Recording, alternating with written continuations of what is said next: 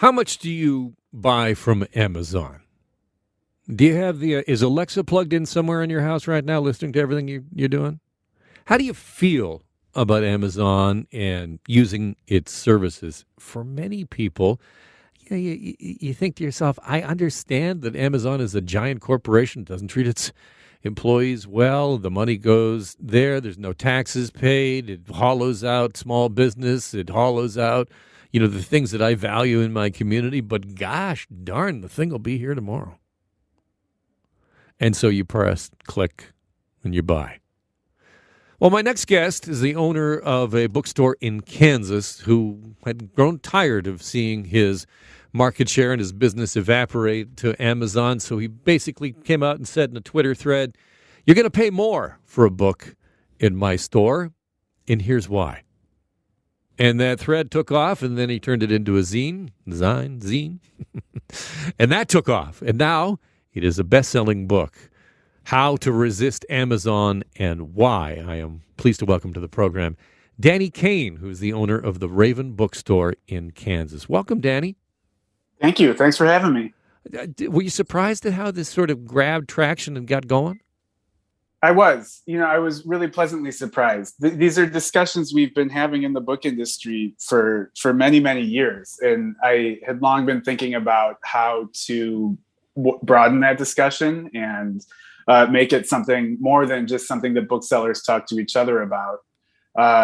The tweet thread wasn't designed to do that. It was just me sharing some thoughts online. But then when it found a huge audience and just exploded, I was really pleasantly surprised. But again, I think it's a great thing to see these arguments and these ideas finding resonance with the broad audience. It's an important thing to talk about. When we talk about this, I mean, what's the general reaction from, if you're at a cocktail party?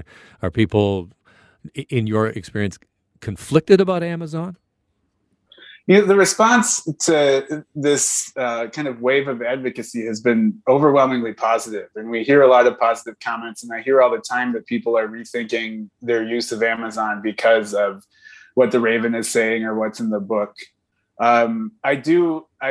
Sometimes people apologize to me, which isn't what I'm going for. I'm not looking to police people's individual shopping or the decisions they make as consumers, because I think that's not the right idea. I think we need to put pressure on politicians and policymakers to rein in these companies and make sure this behavior isn't allowed. So it's not, for me, it's not about shaming people for shopping on Amazon. It's much more about getting people in power and policymakers to pay attention to how Amazon's practices are affecting consumers and workers.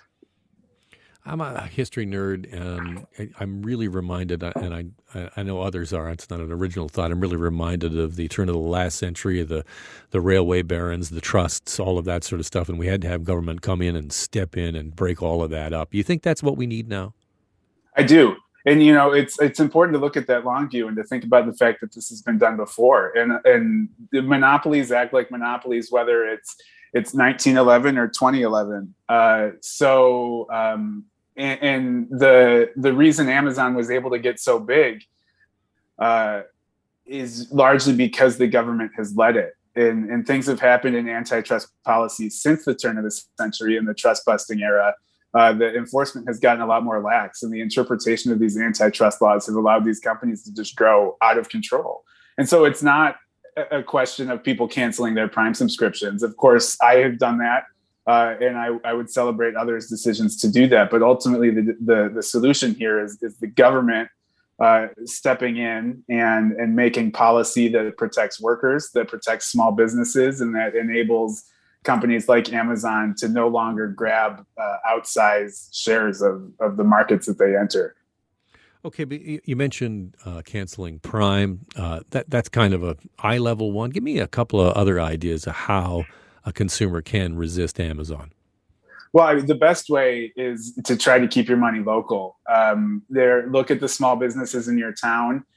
Try to spend your money in a way that keeps that money local. Because when you shop at an independent, locally owned small business, a much higher percentage of your money is staying in your community, and that's important. And that's providing local jobs. It's keeping your community enriched.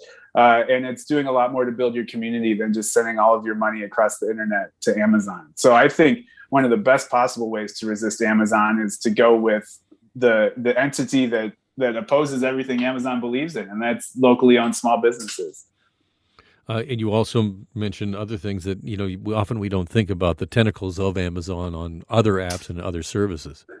Yeah, well, and there are a couple reasons why the book is called Resist Amazon and not Boycott Amazon. One of which is it's nearly impossible to boycott Amazon. With Amazon Web Services, Amazon is providing the backbone of much of the internet. And so even if you never spend a cent on Amazon.com, you're still seeing Amazon ads. You're still using websites like Netflix that use Amazon for their infrastructure. So it's really, sadly, it's impossible to totally divest from Amazon. But there are ways to strategically fight back against Amazon's reach and impact, like shopping local and putting pressure on your elected officials.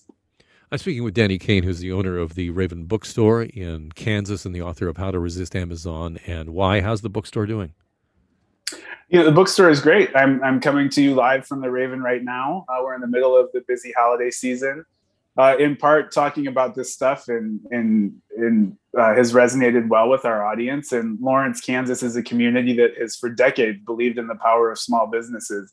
It made a lot of strategic policy decisions to make sure that small businesses can thrive here. So we feel fortunate and lucky to operate in a town that believes in what we do. So we're doing okay. That's not to say it's easy for independent bookstores out there, and we still face challenges every day. But we're happy to be in a community that has made some strategic decisions to enable small businesses to thrive. Danny, great to talk to you. Appreciate your time. Thank you.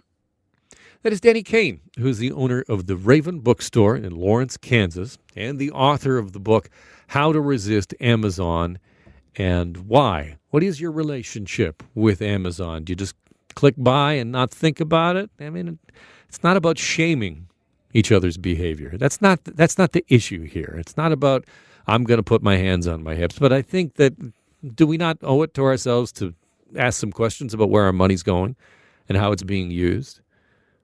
I mean, do you have any friends that have small businesses? I do. And I know that small business relies on money being spent within the community. And whether that's a bookstore, whether that's a restaurant, whether it's anything, all of the extra businesses on top of that serve those businesses, and on it goes down the ecosystem. So I think there's definitely a sea change out there in terms of the way we think about giant tech. And I think that, we are heading straight for, I hope, some kind of government intervention that is going to be able to even out the playing field in some way, because these giant companies, they don't pay tax. The money does not come back into the coffers. The services that you and I need, all of that is going away with a click of a button because we don't get the cash back into our communities. All right, that's enough of my, I know I'm quickly going to go to Amazon now and buy some Christmas gifts. This is the thing. It's not about shaming. It's about thinking and asking yourself, is there a place that I can buy this? Is there a community store? Is there somewhere in my community where I can spend this money?